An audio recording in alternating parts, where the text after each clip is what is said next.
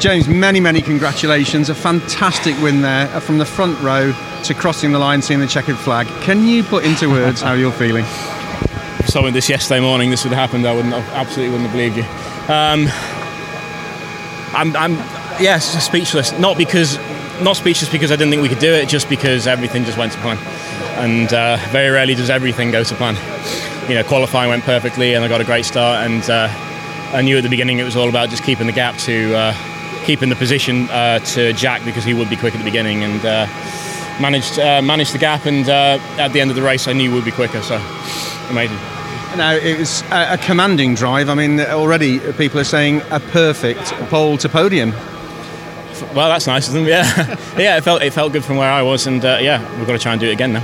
Now, notoriously, it takes time for the tyres to come in here. Were you conscious of that at the beginning? I was, and I could see how Jack was pressuring us at the beginning. That was going to be the case, but it's just a matter of just being patient and waiting.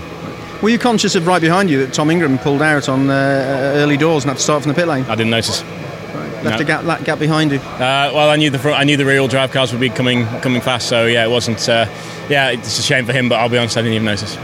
So, what does it mean to you and to the team to get this? I mean, you're the first front-wheel drive car here at Rockingham to do this. What does it mean? Have you actually? Is it sunk in yet?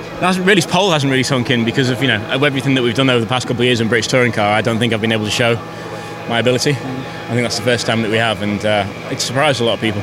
So I say I'm not surprised because of the results. I'm not surprised because of the performance. I'm just surprised that, finally, I don't know what the word is. I'm just happy that everything's finally falling into place. It looked very clean and very tidy. The car looked very well set up. I presume you're going to wrap it in bubble wrap now and not touch it for the second race. Put new tyres on it and let it go. Fantastic. Many congratulations. Thank you. Cheers. Well done.